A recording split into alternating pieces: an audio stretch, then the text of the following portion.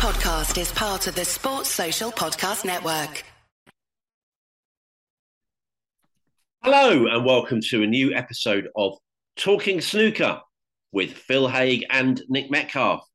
Once again, talking about the game we all love. Phil, this isn't the first time we started an episode like this, but there's no apology for the repeat because I have three very happy words for you. Snooker is back. Yes, we've been waiting for a little while, haven't we? I suppose we've had, I don't want to call them false starts because we've had two ranking tournaments, haven't we? So they're important in their own right. But this feels like finally the season is starting in earnest, I suppose, doesn't it? So yeah, we're very excited. I think that's right. In earnest is the way to say it. It's been a sort of it's been a very stop-start season. I do think, in fairness, give it 3, 4, 5 weeks' time, we'll have forgotten this kind of quiet time. Maybe we shouldn't too much because that guards us against any complacency or about future years, and we must always try and in a sense be wary of this early part of the season because it's kind of the second year in a row that it's been fairly quiet. But yeah, I do think naturally when we've had a couple of really good events under our belt, Champion of Champions will be coming up, UK as well. We are now into pretty much wall-to-wall snooker. We'll be doing a lot of reviewing and previewing on here. We've been dominated by guests, haven't we, for some time, but and general sort of chat around the game, which we love. And I think we'll tend to make that our intention in the sort of warmer months here in the UK. But now heading into tournament snooker. And Phil, the first time, I'm pretty sure I'm right in saying this, you can correct me if I'm wrong, that we've ever previewed two main tour events on the same episode of the pod. It's two for the price of none. Yeah, I saw that line you said the other day. It's a very good one. Yeah, I guess it is. It's very rare to have a weekend event going straight into a week-long one in the same venue. All these things have happened at some point, but I can't think of it. So, I guess it is our first double header. We've been saving up our previews for a while, so we can have two at once now. It reminds me to say again that, what really struck me when the World Mixed Doubles news came up, and of course the events to come are the World Mixed Doubles and the British Open. We will look forward to both those, as Phil said, in the same venue. Is that, not all snooker news is greeted with a uniform delight, I think it's fair to say, across snooker fans. But this one kind of was, wasn't it? Because it is a good idea. It's a great concept. It really is. And we're looking forward to it a lot. We've been saying for a number of weeks now that it's a terrific sort of format, idea. And we will look ahead to that World Mixed Doubles, the first of those two events, shortly. We should say before that, of course, Monday would be our usual day of podcast release. We do change it around from time to time, but generally we do like to stick to Monday. But we are speaking here on a Tuesday morning, and it's very much a case of the morning after the day before here in the UK, because of course we have just seen the funeral of Queen Elizabeth II.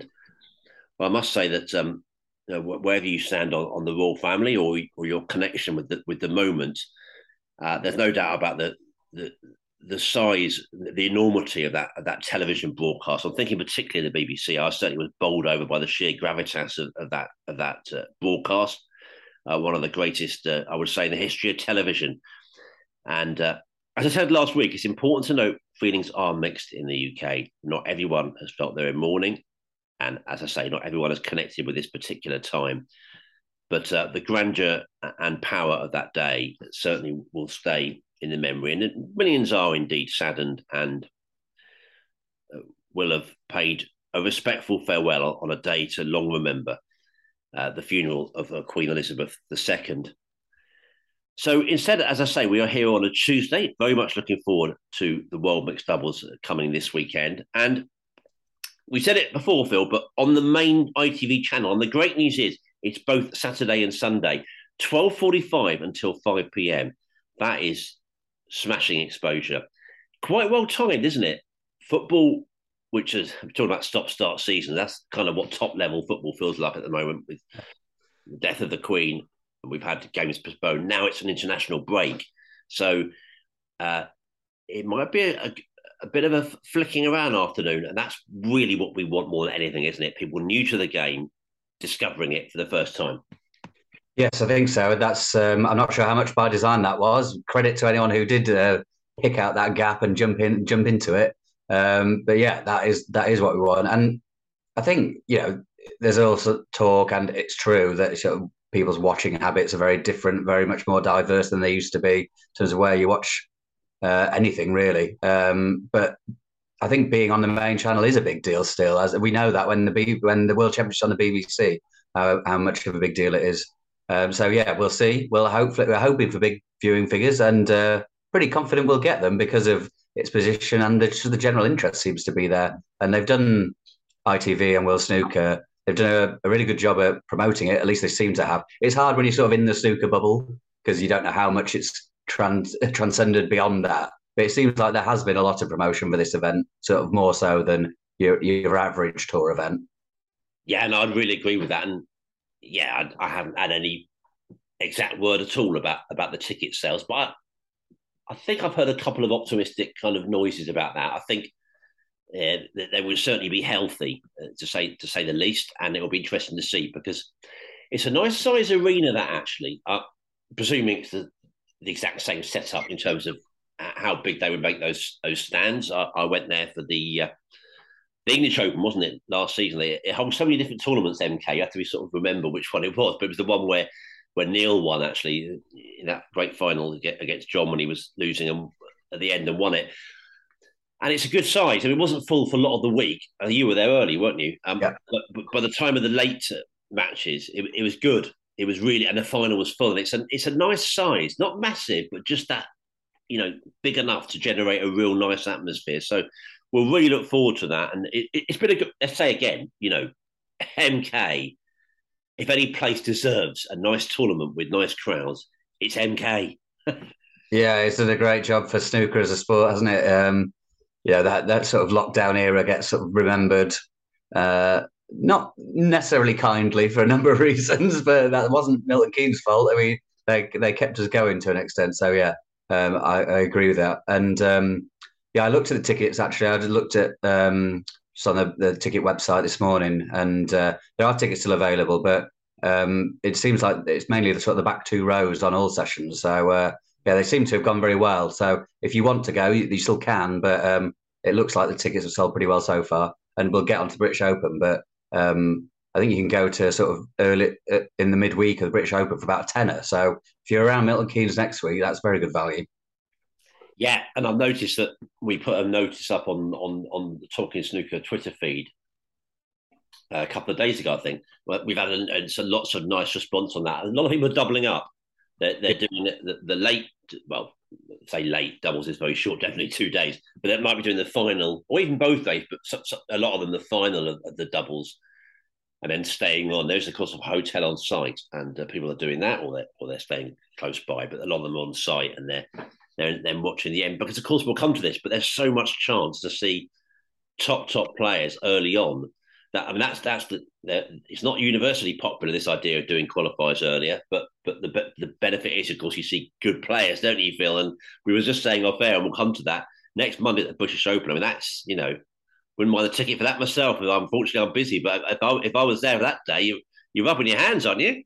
Yeah, I think that double header that you just mentioned of watching the Sunday of the mixed doubles and then staying on for the Monday of the British, you're seeing those top four players in the world twice, and you're seeing the climax of one that sort of historic first tournament of this, and then just loads and loads of good matches on the Monday. So yeah, if you're sort of still thinking about going to Milton Keynes, that would probably be my recommendation. Those 2 days sounds great. And we'll take a cut of each. Not too. We don't want to be too greedy. Just maybe like a 20% or something. Well, Phil, as we've been saying, mixed doubles is a great idea. Really good concept. Remind you about the teams. It's Ronnie O'Sullivan and Rhiannon Evans, Judd Trump and On Yi, Mark Selby and Rebecca Kenner, and Neil Robertson and Nutrat Wonguratai, or Mink, as we do generally tend to call her. And, well, you've spoken with Rebecca Kenner. We don't have to worry about Mark Selby's form on the practice table, do we, Phil? He's much. We haven't seen the old Selby very often on the match table lately, but on the practice table, he's flying. Yes, it did sound like that. I saw her post some photos of them playing together, so I thought I'd give her a call and see how that went. And yeah, I think she's described it as he played about 20 frames, 15 centuries and a maximum. So he's fine. He's all right. And I mean, yeah, that's probably relatively normal for a man like Mark Selby. But I suppose the point was there that he's been struggling with a neck injury, hasn't he? He was in pain at the European Masters, and he was saying how he's got a bulging disc in his neck. So if there were worries about that injury, then they've been put to a side because she said he just sort of did some stretches and he was all right. But yeah, that was good to see. Apparently, she spent a couple of days with him. Obviously, they're practicing, but sort of building some sort of rapport. I think they'd met before. Actually, I know they'd met before. She said that. But I think it seemed like more he was just like putting her at ease about stuff, and she said she feels much more relaxed going to the tournament now than she did before those couple of days. And I think because when she plays her shot, she's like to be followed by Judd or Ronnie or Neil, which I think was probably quite intimidating. I think she was saying that she was thinking, I'd always want to try and play a good safety because if I'm worried about missing and leaving one of them in, then you're in trouble. But Mark was sort of trying to put her at ease and saying, "I'll just play your own game. You're not there to just sort of play miserable containing safeties all the time. Try and play your own stuff and enjoy it." So I think that all came out well. And look, I don't know how much impact that'll have, but I was looking at the betting and they're sort of comfortable fourth favourites. But if they spent that time together and they've got that sort of relaxation and it could be in a good place. So if you're looking for a punt on a long shot, maybe it's those two. Yeah, I don't know. I'm not involved enough in that world to know. I imagine it's not the best event to bet on because it is so unpredictable generally. But I'm glad you made those points and did that interview because I listened back. I think this to our last episode. And I think I was a little bit not flippant. That's a bit over the top, but I was a little bit too dismissive of the tactics that will be on show. And I think actually there will be a benefit of getting together because even to feel comfortable with each other, very important, of course. I mean, just thinking back to when I was growing up and the Hofmeister doubles, that wasn't mixed doubles. It was the sort of main tour doubles when Steve Davis and Tony Mio teamed up so brilliantly. And they were great pals back in the day. They really got on well. And they had a great chemistry, and that was part of it. I mean, of course, they're two top players, but that was all sort of their camaraderie was part of the whole success. I think Alex Higgins and Jimmy White won that event as well. They were sort of great pals. So yeah, I think Rebecca was on here and she suggested I think Mark was already the one she knew the best out of the four. But now, yeah, you're right. This could be a big deal. I don't know if the others are going to have much of a chance to get together at all. So, yeah, could well be stealing a march. And, well, we should say that the pairs are all playing each other in the round robin stage, aren't they, for the first kind of three sessions? And they're best of four matches, aren't they? But they play all four with a point one for each frame. And then the top two, I think I'm right in saying this, are going through. I know the top two are going through, but I think I'm right in saying it's all four frames, isn't it? And the top two then go through to the final, and that's a best of seven frames match. Well, again, we are doing quite a lot of repeating, but I make no apologies. The exposure for the top female players is massive in this. The number of times I've seen people, general sports fans, say they've never seen a female player on television. That's what's at stake here. It really is. Can't be said enough. And well, Onyee and Mink, of course, have both had victories on the main tour now. Rhiannon Evans, we know all about, multiple world champion. Rebecca Kenner, tournament winner, as she was very careful to remind us on here. And of course, recently reached the final of the US Women's Open. So for them, it's absolutely massive, and we really look forward to seeing them on the big stage. And I'm sure they'll grace the big stage, knowing them as we do. As for the four men, well, all superstars, and their brilliance is not in doubt for a moment. But they're sort of unknowns form-wise, aren't they, Phil? I mean, Mark's doing well in practice, as we heard there, but he's not been particularly great since when we've seen him on the match table. We've barely seen Ronnie since he won that famous 7th world title. We've not seen Neil Robertson at all. Judd's looked half decent at times, but again, it wouldn't be a massive surprise, certainly early on, when it gets underway on Saturday, if they're not all flying. Yeah, that's fair. They've not played much or at all for months, have they? On in tournament play, I'm sure they've been on the practice table. Even Ronnie, I've seen on some Ronnie social media that he's been on the practice table, which is quite rare sometimes for him to show that. But yeah, you wouldn't be surprised if any of them come and start blisteringly because they're all so good. But also, as you say, you wouldn't be surprised if they're not quite at their best because they're just not in rhythm. They're probably not at their sharpest. I'd be very surprised if they are. But yeah, they'll have definitely been practicing hard because I think both ways, sort of the female players will certainly feel pressure of playing with those superstars, but the guys will also because they won't want to let down their partners, and it's a big tournament, a big exposure, so they'll have all been working hard. But yeah, we'll see how sharp they are. They might take a few shots to get going, and the female players will have to get used to playing on the TV table, not just the sort of pressure of it, but they won't have been on table one, as it were, that often. They won't have played under TV lights that often. And it's all very different stuff that the top four in the world rankings are very used to. But it will take some getting used to. And I'm sure they'll lose the white ball once or twice just because of the conditions rather than they've played a terrible shot. So, I think maybe the first few matches might take some easing into, but as I say, they're also good. You also wouldn't be surprised if they start amazingly, but we'll have to wait and see. Yeah, and I've been taken, and this is not a great surprise, but it's really good to see. I've been taken by just the noises and the words that the female players have been speaking. They're so up for it. As soon as Rebecca said it when she was a guest on here in the summer, as soon as she heard it, bring it on. What brilliant news. She couldn't believe it. This is wonderful. And Rianne did an interview with WST in recent days as well. And she's also speaking about it in such, positive terms. Cannot wait. This is brilliant. What a chance to, really show what we can do on the sort of big stage, the biggest stage, really. We said it before, but ITV, I know we're not everyone listening to us in the UK, so let's just clarify. There are two major free-to-air broadcasters here in the UK, the BBC and ITV.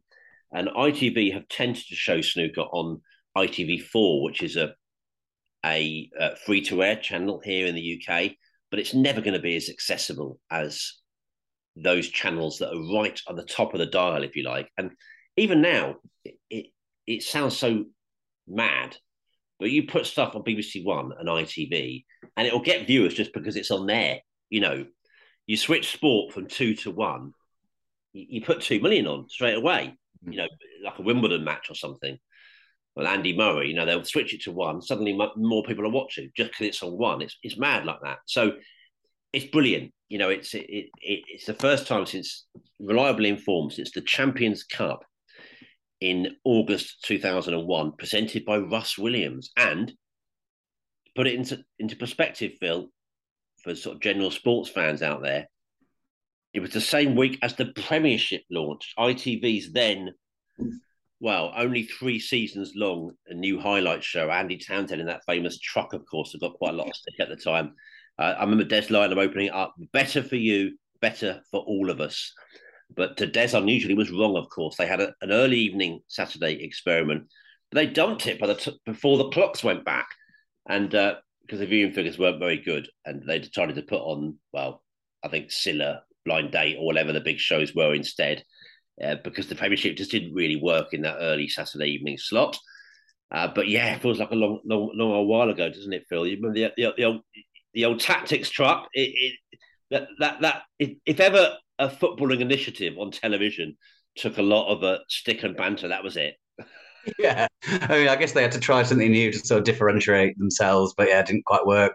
I remember was that the credits with U2 singing "Beautiful Day"? Was that the Premiership? I think that actually went down quite well, although I'm certainly not a U2 fan, but I think that bit of it is remembered fondly.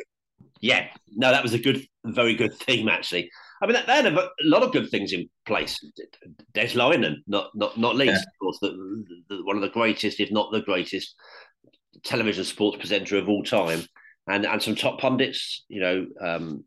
Top commentator. Clive Tilsley would have been their number one commentator. Other good ones as well. So they had all the ingredients in place.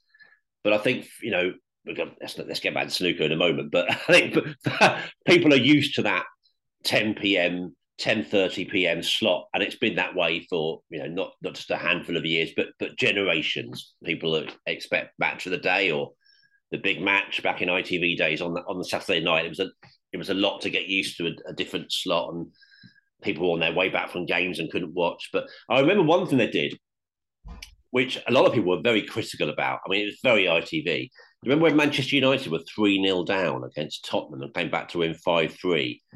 I think Sir Alex Ferguson once said it was his favourite United game. Amazing game. But ITV did a classic thing where they did it the last in the programme. So it was constantly coming up. We'll have Tottenham, Manchester United view. But viewers were annoyed, of course, because they're used to, what the tradition really is to put the best match up top. That's how you sell the programme. But they were like, no, we'll keep you hanging on. But again, that didn't go down well. But anyway. is that the lads, it's Tottenham team talk, or was that a different game? I think Lancet's Tottenham would a more general thing, and I don't think it was that specific match. No, I think it was a different game, but I think it was a general ethos at the time that yes, I think Tottenham was seen to be a bit of a soft touch, weren't they? Really, not just by United, but generally in football. And yes, Lancet's Tottenham became quite a famous line. But that was quite a game, but typical of ITV putting it late. But that didn't really work. It lasted 3 seasons and went back to the BBC. But who'd have thought then? I mean, we knew ITV were drifting away from snooker. That was the kind of the way the channel was going at the time. But who'd have thought that 21 years would pass before we'd see snooker again on the main channel? But it should say that, of course, that snooker's been on ITV now for around a decade, and it's covered absolutely brilliantly. A lot of snooker fans are always saying to me and to us that it's their favourite channel now for snooker.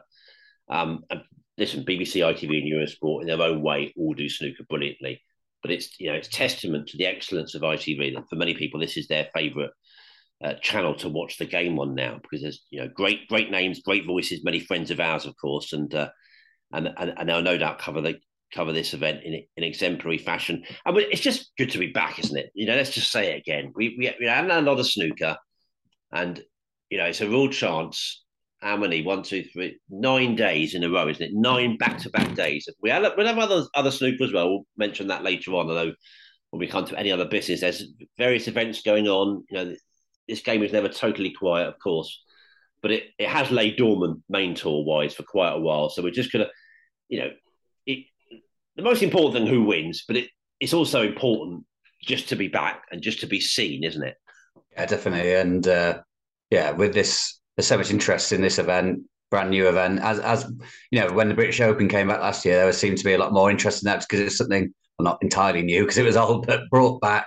This feels like a proper curtain raiser for as we said earlier, the season in earnest. So yeah, it's a big deal. And yeah, you're right. I echo all those stuff about ITV. It's always brilliant.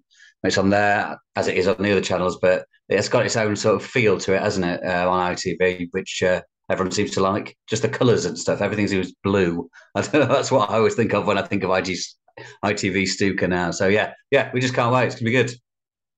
Yeah, great concept, great idea. We're really looking forward to it. And as I say, there is history. Remember that Hofmeister doubles in the 80s when I was growing up. And also, the last winner of a mixed doubles event, which was in 1991, Steve Davis and Alison Fisher. I mean, Alison Fisher was an absolutely wonderful player back in the day. She moved to Poole, didn't she? And then did very well in that.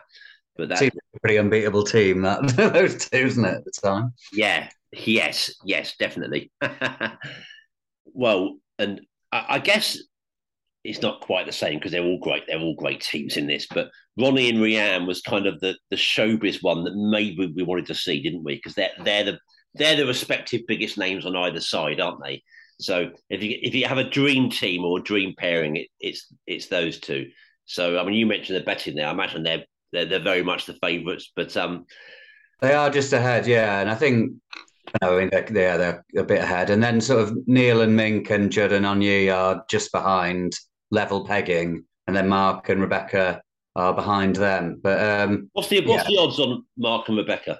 I think they were 6-1, which seems, yeah, as I say, it's so unpredictable. Not sure how much that will, make a difference those practice sessions, but it certainly can't hurt. So, yeah, I mean, if you were looking for a punt, then I guess it would be them. But yeah, I think that's how they see it. Ronnie and Rihanna ahead, then Neil and Mink and Janoni just about level pegging, then Mark and Rebecca behind. But yeah, I think it's very, very hard to say, isn't it? We've never seen it before, so we'll see. But yeah, no doubt, Ronnie and Rianne would be the obvious choice to be favourites. But Rianne's not been in probably. I think it's fair to say not as good form as Onyi and Mink over the last year. They're the ones that have won games on tour. Mink's the women's world champion. So yeah, it's certainly not clear cut by any means. No, of course, and it will take some getting used to for all of us actually, and there could well be an element of it being stilted certainly earlier on and struggling to get rhythm because it will be unusual for everyone, even the players. But I'm sure that we'll still see some real quality and some good breaks as well. Certainly as the days develop, and we really look forward to it. And Phil, maybe it's time we say good luck to everyone involved in the doubles. Have a great time if you're going, and maybe over to you for part 2. Yeah, the British Open, and really looking forward to this as well. I really enjoyed last year when that came on, and it got a lot of stick for being best of fives. But I think generally, I'm not to speak for everyone here, but it went down a lot better than even people who were sort of critical of the format thought it was going to be. A great winner in Mark Williams, obviously some memorable moments, but it's back and it's very different this time around. So I think it should be even better because this time rounds 1 to 4 are best of 7, then best of 9 in the quarters, best of 11 in the semis, and then a full best of 19 in the final. So that's certainly a proper tournament, isn't it? I don't actually like saying that. I think all tournaments are sort of proper tournaments. You can argue which one you like more, but this one can't have too many critics. And we're in on Monday. We've had qualifying already a few weeks ago, which it just sort of disjoint things a bit, doesn't it? Because there's already quite a few players out. The likes of Stephen Maguire, Ali Carter, Marco Fu, Milkins, Tom Ford. There are just a few that I wrote down that are notably out already. But then we've got the top 16 playing their round 1 matches on Monday. But we've already had the second round draw as well. So we've got a few either-ors to come to. But yeah, the one thing it does keep from last year, which I think people generally like, I know a few players said it was good, and I quite enjoy, is the random draw at each round. So that's why we've got some pretty big names in round 1, which we haven't come to yet. So we've got Mark Selby against Ricky Walden, Hossein Fai against Joe Perry, Luca Bracel against Graham Dott. These are pretty big hitting round 1 draws. And then it's the same every round, just a random draw. So you never know who's going to get who. So yeah, there's lots to look forward to, isn't there, I would say? Oh, very much so. And I mean, I'm looking through this list here, and heavens above, as I say, if you're going next Monday, have a great day. I mean, if you're a snooker fan, you can't fail to have a great day. As you've been mentioning, the tickets are very reasonably priced, and I say if I had the time and inclination, Mondays tend to be generally very busy days for me. But I would think about going myself, and it's terrific actually. And well, Mark Selby, Ricky Walden's, the first meeting they had was at the Crucible 15 years ago, Phil. I noticed that was sort of Mark reaching the final, which is a little bit forgotten. They reached that 07 final, I think, quite a few years before his big run of success, of course. But yeah, that was an interesting one. And Shelby's head-to-head record is superior, as you might expect. But Walden certainly had plenty of wins against Mark. Well, Anthony McGill, Wu Yizza, that's a nice one, isn't it? I mean, heavens above. I mean, Wu Yizza's had some really good wins this season already. He's beaten Ryan Day, beaten Luca Purcell. So that's one to really look forward to. Mark Williams and Andres Petrov. And You mentioned Williams, the defending champion. He didn't play well last year, did he? That's the thing. He really didn't. I remember it early on. He was scrapping. There's a couple of times he probably should have lost. Really played better in the final. He beat Gary Wilson in the final, didn't he? But didn't play well. But what a good trick! What a good trick! That's what those true greats have got up their sleeve.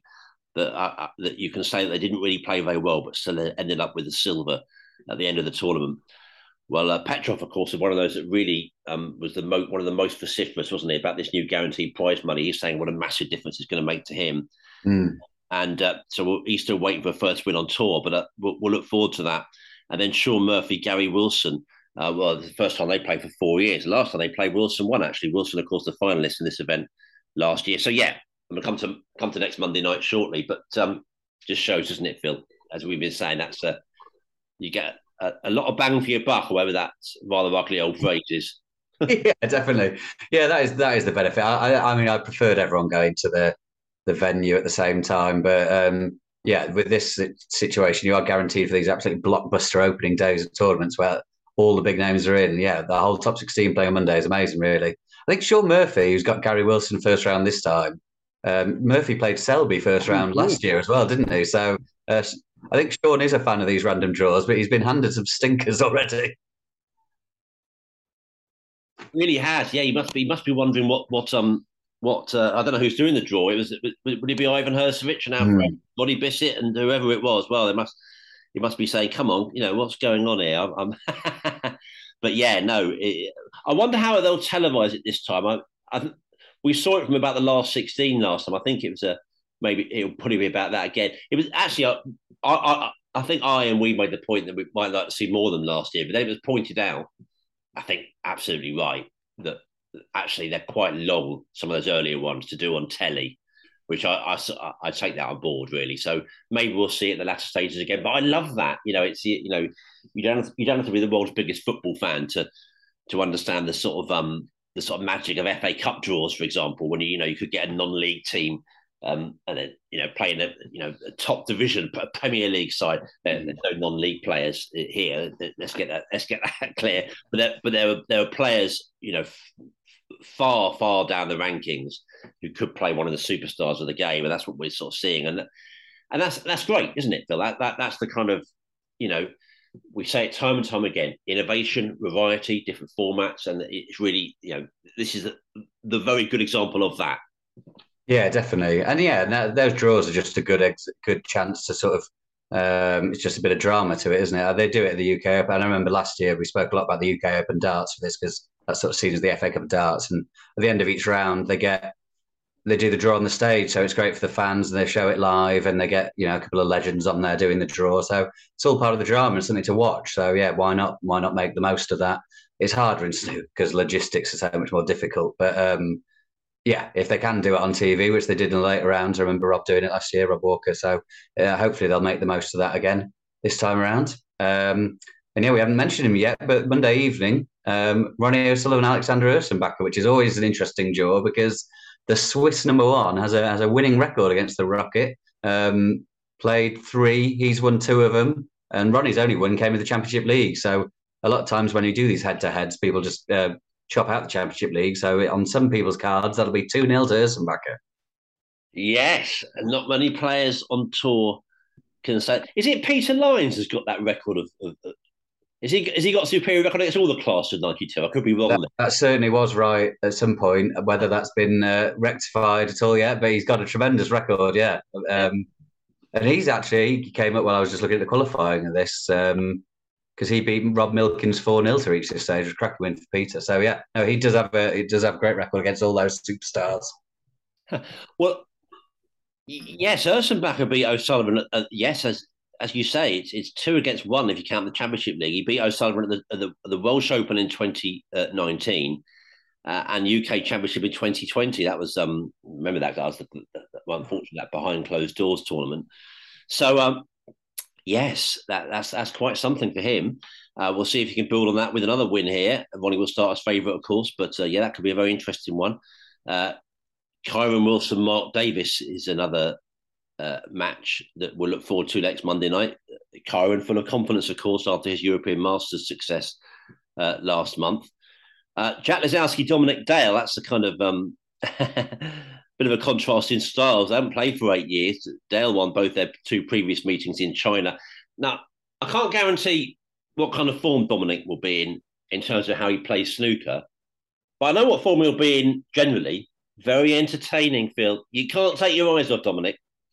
Yeah, and I think his sort of TV time on the table is probably sort of few and far between now, really. So I think he'll relish being on there and putting on a bit of a show. And yeah, that should be a good game. And Lisowski's another one we haven't seen much of so far this season. He took a while to get going last season, so he'll hope to be firing a bit earlier. But yeah, as always, his best of sevens are all banana skins, especially for the top players who haven't played as much as the lower ranked players. But yeah, that should be an interesting one. Sort of not quite a local derby, is it? But not a million miles away.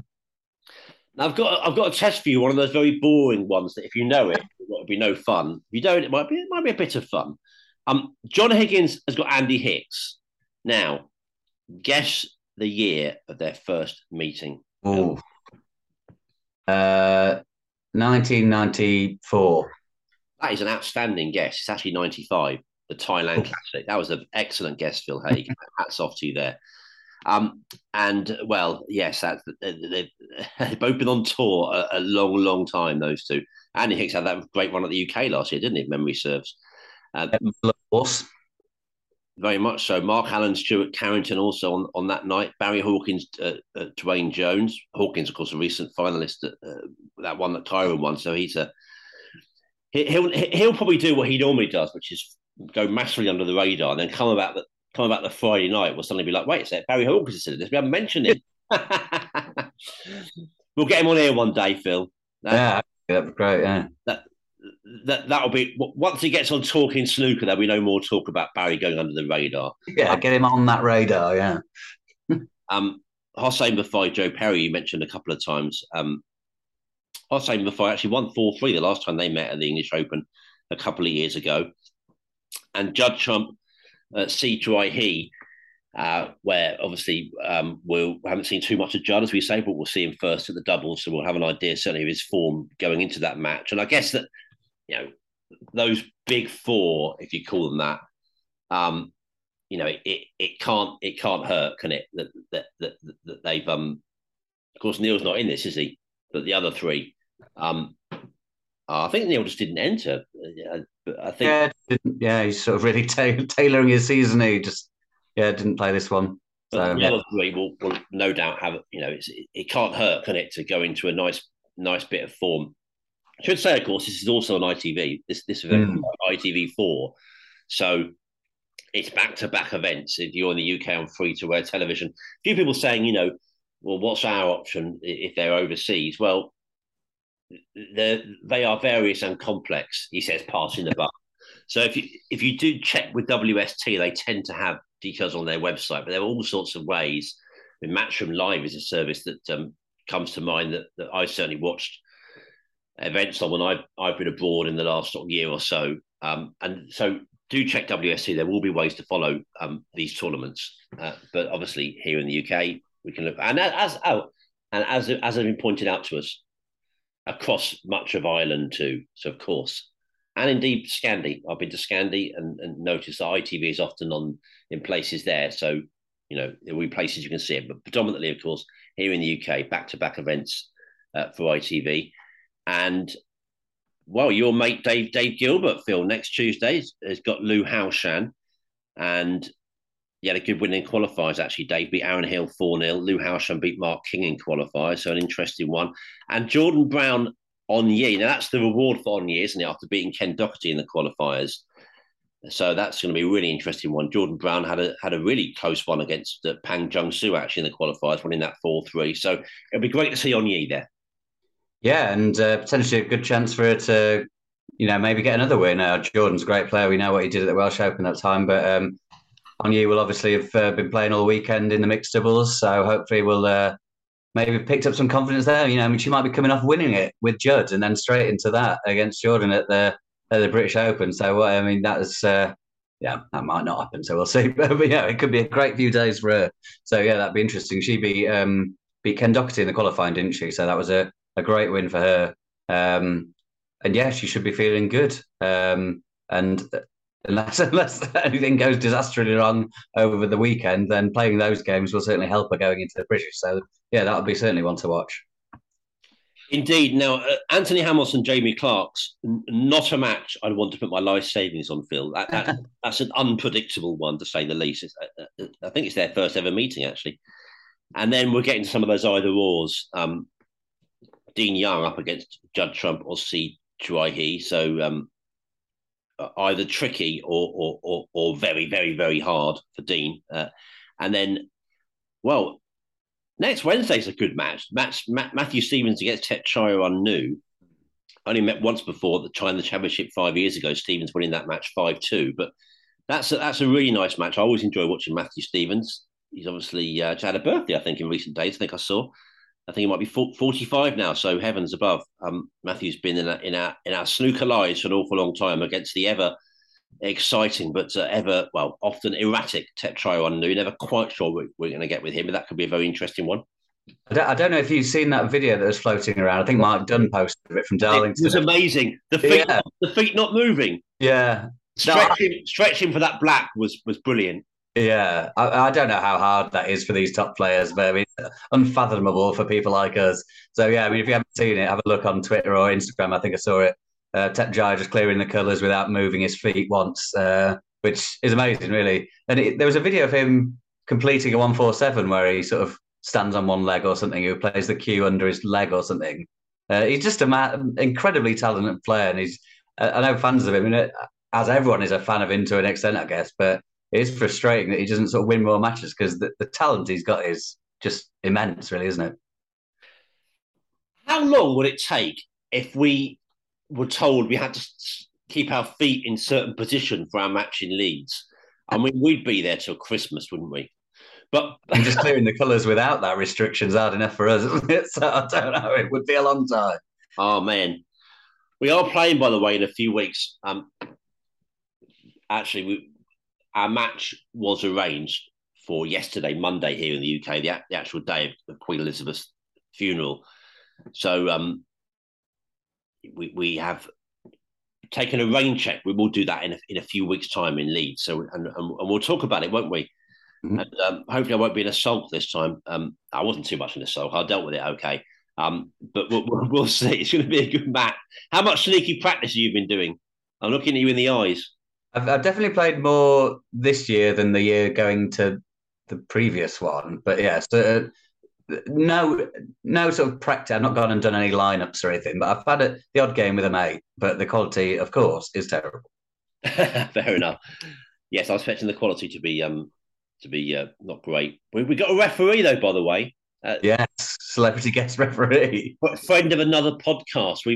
We poached Dave Tyndall without even asking permission. Dave Hendon. We've said, we don't know if he's going to pop up as a voice actually, but he's certainly going to pop up as a referee to ensure scrupulous fair play. I don't think he quite knows what he's in for. I mean, because Dave's really good, and we sort of said, I think he's thinking, it might be a couple of hours. It could be closer to 4, like it was. We didn't even play 7 frames. We played 6 frames last time. Yeah, nearly 4 hours. So, get ready, Dave. Don't drink too many liquids before. Get yourself prepared. It could be a long old slog. Yeah, that's true. Bring a spare pair of white gloves in case they wear through over the session. But the other one to talk about next Wednesday, actually, the winner of that Shaun Murphy-Gary Wilson match plays Zhang Anda. Of course, a full list of matches you can see on the WST website or at snooker.org. Bemusing, aren't they, the early stages of these events, even with some of the qualifiers taking place before. It's sort of match after match. I said before, as a newsman, I love that. You never get bored. There's always stuff to report on, to talk about. But, the mists start clearing on about the Thursday and then into the Friday. Until then, it's all just absolutely mad, which I do like, I relish. And, yeah, very different to last year. I mean, the only thing, similar is the name, really, because the format is absolutely different in terms of numbers of frames. Best of 5 was an interesting experiment, but longer this time. And virtually impossible to predict when you get these events in terms of any precision. There's so many top players, And what we usually find, of course, is there's lots of shocks, and then most of the time, come the sort of final 2 or 3 days, it's the big hitters that tend to make it through. But of course, to say, when you've got an outlier like Mark Williams last year, not even playing well and still winning it, that just shows, you can't put on a predicting hat for too long with this one. No, not too much. Yeah, I think that's right with a lot of tournaments. Only you see a few big names falling early on, and you think, oh, could be anything going on here, and then you get to the last 8, you're like, oh, it's all quite recognisable. But yeah, we'll see. I think one match we haven't noticed, we haven't mentioned, which not too long ago would have been one that you wouldn't have mentioned, but Peter Lyons against Zhao Guodong after their sort of set 2 at the Northern Ireland Open qualifying. Was that a couple of years ago now? Probably was 2 years ago now. Yeah, so sort of a grudge match there, you could say. It'll be interesting to keep an eye on. I'm sure it'll be played impeccably, but yeah, it's become an interesting one after what happened there. Indeed, it has, and well, we'll just look forward very much to the British Open, and it's, as I say, it's part of a double that we're really looking forward to. And well, Phil, I think we should maybe move on actually, and maybe speak about your interview you've done with Louis Heathcote in recent days, which is an absolutely terrific read. I encourage anybody to go to your Twitter feed or to look up on Google, and you can see he's been talking, hasn't he, about how hard it's been on tour financially. And if you want an insight into how much difference it's going to make across the tour, this is a very good place for you to start. Yeah, thanks for that. Yeah, he's always good to chat to, Louis. Player you probably haven't seen loads on TV, but he's very, very good.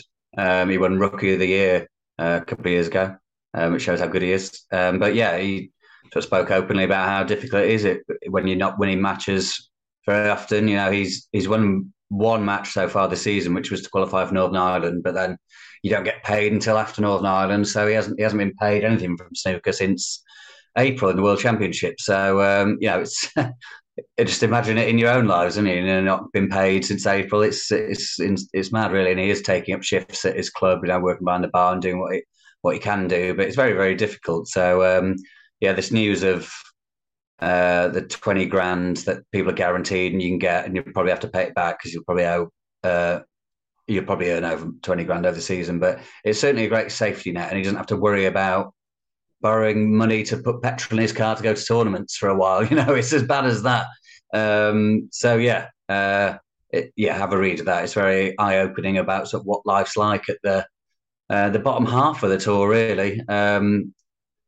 Hopefully he'll, it's not just the sort of, it's good for his bank account. Hopefully it improves your snooker as well, because you're not playing matches thinking I've got to pop this ball so I can pay my phone bill for the month and stuff like that, which is just insane pressure to play under. So, that was good to hear from Louis. He's not playing the British Open this week, but we'll see him at I think it's the Scottish Open qualifiers coming up. And then, he qualified for Belfast, which is a great one to qualify for. So keep an eye out for him there. No, and I mean, a lot of players on tour are popular, but I really noticed how many were saying in response to your piece, what a great, great lad he is, lovely guy. And they all sort of wished him well. Some of the biggest names in the game were saying that, actually. Mark Williams, I think, among them. So I was pleased. Do you know what, Phil? This is a testament to your piece, actually. Sometimes there's a couple of killer lines there. There are so many great quotes. I'm just going to pick out just a couple. He says, "It's a flipping struggle. I've not been paid since April. So April to October, I wouldn't have had any source of income from snooker because I get paid after the Northern Ireland Open. I'm working in the club here just to get by. My mum, dad, and stepmum have been a godsend the last 8 to 10 months. It's the stress and strain of it. Obviously, I've not had the best of seasons, but having no income, no money at all, it's really tough. You start playing for money rather than just trying to win the match, and you've got no chance when you're in that mindset. It's been tough." And it even says, you start thinking, what's the point? You control a whole game, you lose 4-3, you've got to drive home. It's the worst car journey ever. You've got nothing. You spent 200, 300 quid. You start thinking, what's the point? What am I doing? I'm 25, trying to save for a house for my girlfriend, and I can't even pay my next car finance, let alone, a mortgage. I felt like I was going backwards and thinking, is this really a life I want to be living? I mean, that is so illuminating, isn't it? And without wishing to be sort of do down the sport that we love. Last thing I want to do, it reminds you that there's only a certain level of financing in snooker. This is not golf or tennis. These are a very ordinary men and women that have at times ordinary incomes, and we really should try and bear that in mind, shouldn't we? Because the guys at the top of the game, they earn superstar money. They earn, they're millionaires. But you go down the rankings, what a different story. Yeah, absolutely. And they're sort of motivated by trying to get to those levels, or at least having the odd day in the sun and earning the odd big prize check. But yeah, it's a real struggle for while you're trying to get there. And yeah, exactly. Louis put that perfectly. When you're that age, you've got all the ambition in the world in your own sport, but you've got to think about what's the sensible option. How long do you keep plugging away, hoping to earn properly? Because yeah, it's not just like not brilliantly paid; it's very badly paid if you're not earning anything for a long time. But he has seen it. I think his first year on tour, I think that year he won Rookie of the Year, he earned about 40 grand, so that's great, and that will keep you going. But you can see why these players are sort of conflicted. You're thinking about, there was another line in that where he said he was playing Milkins at the UK and he'd worked out that winning that match would cover his tax bill that was coming up in January. But he's thinking about that and is mad. And then there's something in the back of your mind saying, shall I even be playing snooker because I should have just go and get a more stable job? There's so much going on for these guys. So, it makes you want to root for them, that's for sure. You feel definitely, I think anyone who have read that piece will probably be rooting for Louis next time they see him on the TV. Yeah, no, absolutely. And he says about the new guarantee payment, it's brilliant. People have mixed opinions. For me personally, it's a weight lifted off my shoulders. I've been going to matches thinking if I win this, I can pay for something. I don't have to do that anymore. The news is a massive step in the right direction. You've got to be careful and budget because you have got to pay it back, but it's a weight off people's shoulders. So, yeah, excellent piece from you, Phil, and a real illuminating look at life at the sort of sharper end of the tour.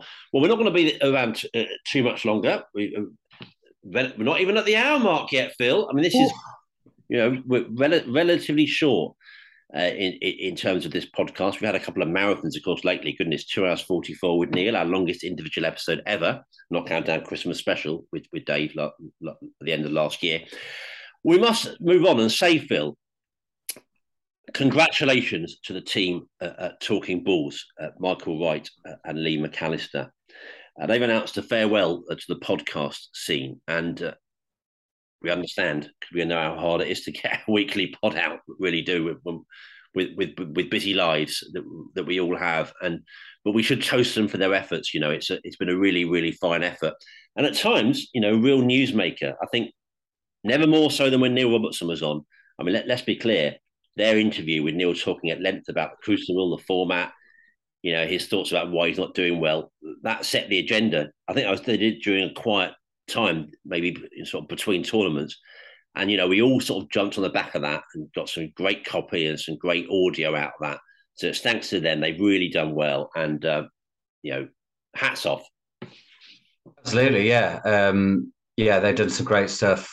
That Neil one stands up. I was listening to their stands out. Sorry, I was listening to that one with Graham Dott very recently, just a few days ago, and that was excellent. They've done loads, too many to go through, but yeah, they're brilliant stuff. And they were sort of doing it relatively from scratch. I think we've sort of got some journalistic connections that we lent on to get guests on here and stuff, but they've got some great guests on, and hats off to them. They'll certainly be missed on the snooker podcast scene. I know there's sort of a few knocking around now, but theirs was very, very good. So I don't know if they've ruled out ever making an appearance in the future, but it was sad to see. It's sad to see that was coming to an end for now. And yeah, well done for what they did, because I thought it was great. No, I'm sure they can definitely come back if they want to, but certainly for now, they are saying a fond farewell, and our congratulations go to them. I have to say, you're right about that, about us having that extra advantage of the connections and the fact that we go to events and we know some of the players a bit. But isn't that testament to snooker again that they are sort of have that sort of standing start? Not, I know they would have connections, of course. I mean, I know, they both adore snooker. Lee particularly, lives and breathes the sport, and he's a good player. But I think that it just shows people like Graham Dock, former world champion, Neil Robertson, and going on for so long as well, and marathon like he did with us, and it just shows that they're so amenable. If you had even if you had a journalistic connections and you started a golf podcast, good luck. You were doing a lot of talking, and you wouldn't. And I'm not trying to be do down golf too much, but you wouldn't have guests very often. And if you had guests, they'd be bloody plugging something every 10 minutes. Yeah, it's true. Yeah. It's an air quotes bigger sport, golf, but you know what I mean. It's we're lucky. Oh, absolutely, yeah. Everyone's very accessible and very generous with their time, and it makes our jobs a lot easier than it would be in other sports. We don't have to sit with players' representatives or media officers or anything telling them that they shouldn't say certain things or anything. It's all very good. So, but yeah, even so, even with it being relatively accessible, it takes some doing to get Neil Robertson on your podcast, as those guys did long before we did. So again, congratulations and well done for everything they did. Absolutely. Bit of a mea culpa from me. Didn't have very good audio last week, and that was my fault. I don't know quite what happened with the settings of my microphone, but they mysteriously had turned to a lower setting than I would have liked, so it wasn't very good. And I've definitely been quite a frantic checker during this episode, Phil, and hopefully it's holding up. But we must say thank you to Stuart Laws, who I know you know a bit, you know his work. Well, we got to know him a bit when he produced a podcast that we're going to be appearing on, aren't we?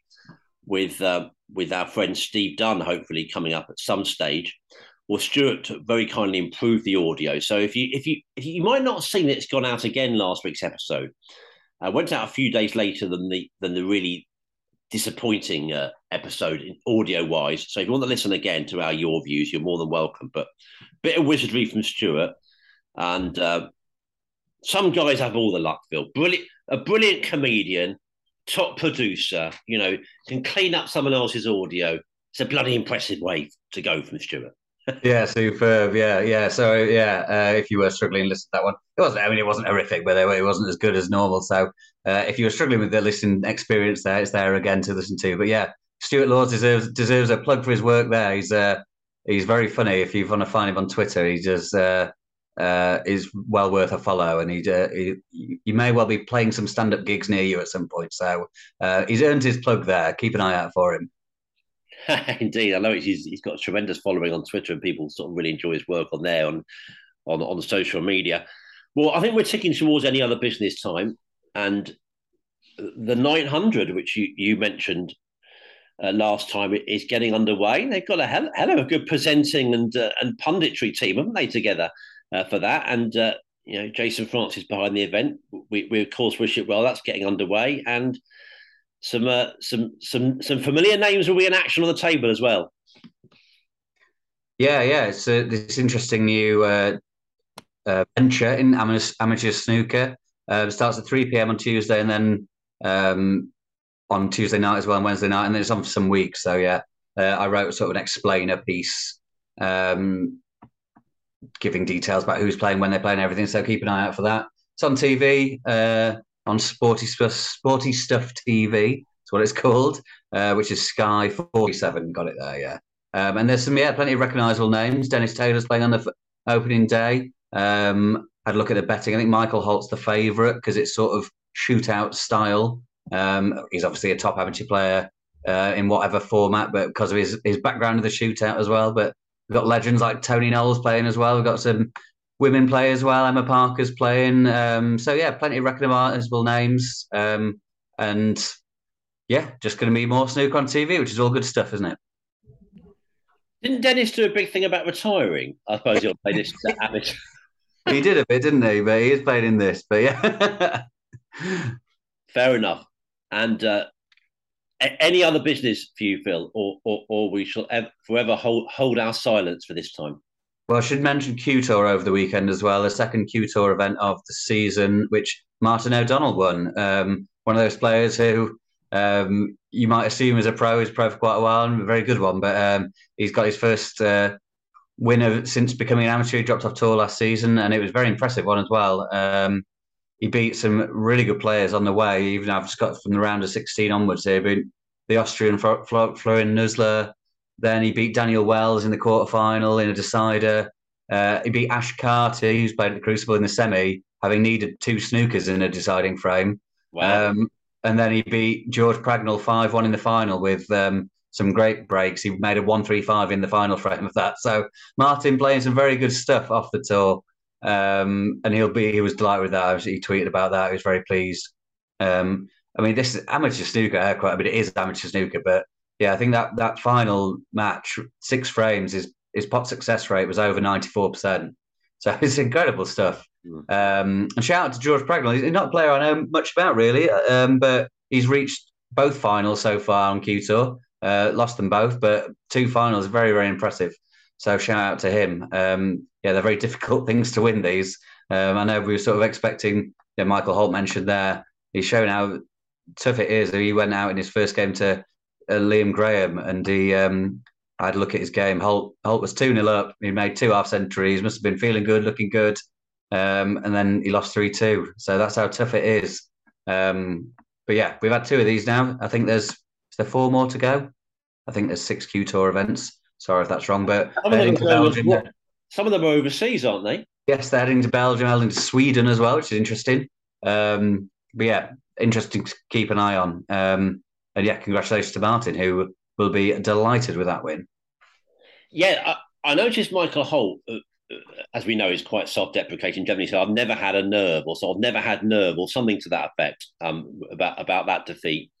Yeah, Martin O'Donnell is one of those guys. When he's in form and flowing, you think, God, why doesn't he do better? But then it's all about that consistency, and we must have. Yeah, congratulations. That's a very nice run he had there, and a very fine victory. Well, overall, Phil, let's finish up maybe by saying that we're just looking forward to the 2 events so much. We know you will be out there as well. The World Mixed Doubles, followed by the British Open, both live on ITV here in the UK, both in Milton Keynes.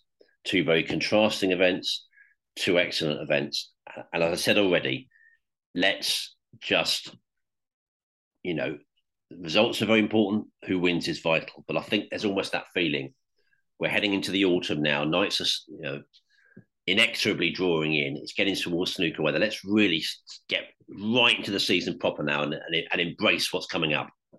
Yeah, definitely. And it'd be nice. Hopefully there's a nice dramatic final on Sunday and it's a memorable one. And then, you don't have that problem like, oh, when's the next snooker on? And it's not for 3 weeks or, it's been even longer than that recently. It'll be on straight away the next day with a big tournament starting again. So, and lots of big names playing. So, yeah, let's get some momentum going now, which I think is what the season lacks just so far. So, yeah, looking forward to it very much so.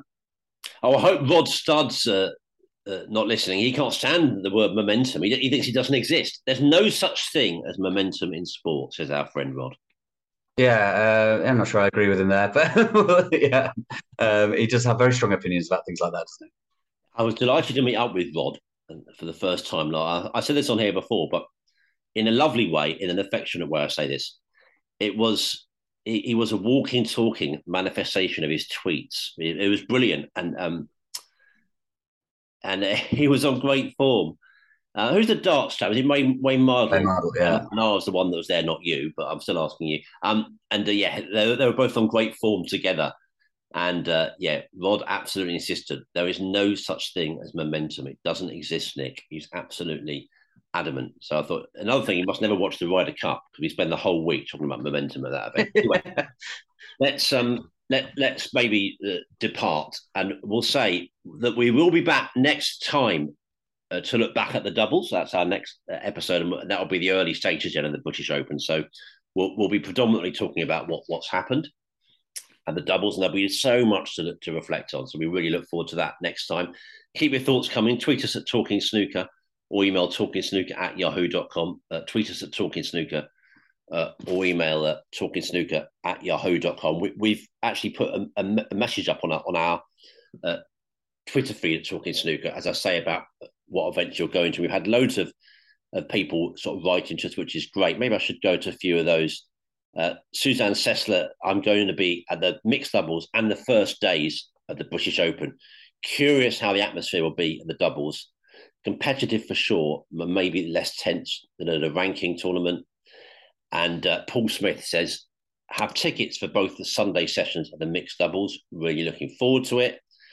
Chris Attrill, I have tickets for the Sunday, the mixed doubles, and first 2 days of the British Open. Might be Attrill there. Sorry, Chris, I'm not quite sure how to pronounce your surname there. But you say you're looking forward to it. And that, well, we said it. If you get, well, that Sunday, Monday, and Tuesday coming up, what terrific days you're going to have there. Samantha Hayden, we're coming for the afternoon semi at the British Open. Looking forward to the autumn nights and lots of snooker viewing. And Daniel Puddicombe, who's always got some interesting things to say, says have all-day tickets for Sunday for both events. And I'm very much looking forward to witnessing a bit of history in the process in the case of the mixed doubles. Can't wait. That's the feeling among the snooker community and among snooker fans, Phil. They just can't wait for the action to get underway proper and the season to really begin in earnest. So thanks for your company, and I'll see you next time, sir. Have a good week. Yeah, I presume your marathon recovery has gone well. What's your verdict now? Doing it next time? Well, yeah, I mean, you're fine now. Yeah, I mean, you do quickly forget how awful you found it at the time, and there's always talk of doing something similar. So we'll see. I don't know, but yeah, it's amazing how quickly the bad things fade, and you just remember it being quite good. But I still do remember hating it for a lot of it. So we'll see. But yeah, I'm easily persuaded into things like this. So it depends what my mates are up to. Yes, summers always went on forever when we were children, didn't they? And we had mostly good days. Yeah, you do forget. That's the great thing about the human mind, really. But anyway, let's not to go too much into the psychiatrist's chair and stick with Talking Snooker. We'll return next time. Great to see you, Phil, and we'll talk mixed doubles and British Open. Yeah, always a pleasure, and thanks to everyone for listening. We'll speak to you all soon. Indeed. Enjoy the tournaments. That's what it's all about, folks. And keep in touch with us. The lines are always open. But for now, from Phil and myself, cheerio. Sports Social Podcast Network.